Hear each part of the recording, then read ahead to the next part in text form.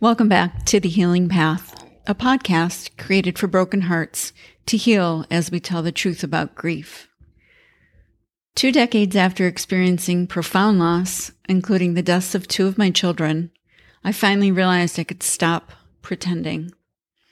I wish someone had told me that my job wasn't to quote-unquote feel better, but rather to create a life around the massive craters in my heart that would never move or be filled. So I created The Healing Path to share our stories and our compassion so we can shift our efforts from masking our scars to wearing them as the medals of honor that they were meant to be. Today, I'm catching up on my post about public service announcements for grief. You may remember these from the 70s or 80s, especially, where you would watch TV and a show, some kind of an announcement would come on and they would say, it's a public service announcement for the greater good. I decided to start a grief public service announcement series of my own because I think that there are some things that are obvious to those of us who have been in profound grief and loss that others don't have the benefit of knowing. So I thought we would take the stigma off of some of these lessons and make them public service announcements. So this will be the first of many.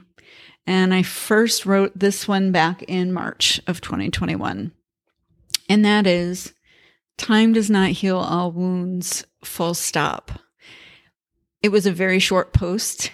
But what I do want to share is that we start to white knuckle our way through pain. My experience with the loss of my 2 children, separately from different causes, it left me in a place of deep despair and put me on this healing path of trying to find meaning. And it wasn't until fairly recently, more than 2 decades after my daughter died in 1997, that I started really truly realizing that I didn't have to fake it anymore, that I didn't have to strive to feel better.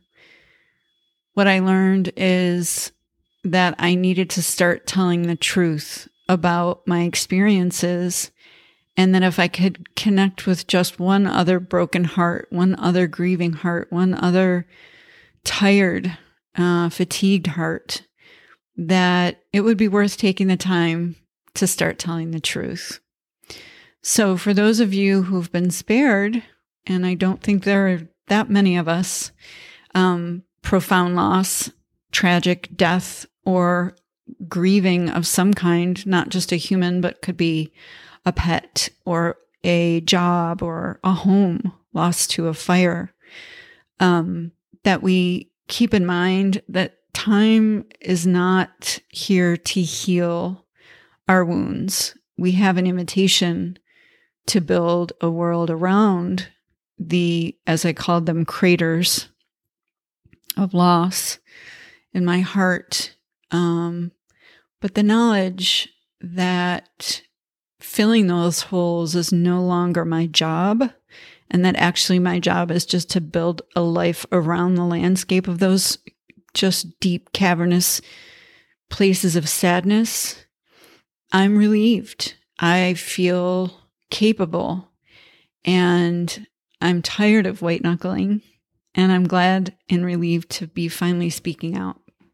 So if this resonates with you, hit me up on my website at lisamcfarland.com, or you can always reach out to our Scars to Medals digital support community, and that address is scars, SCARS, the number 2, medals, MEDALS.com. That's our online support community. Until then, stay present, stay grateful, and stay healing. Thanks so much.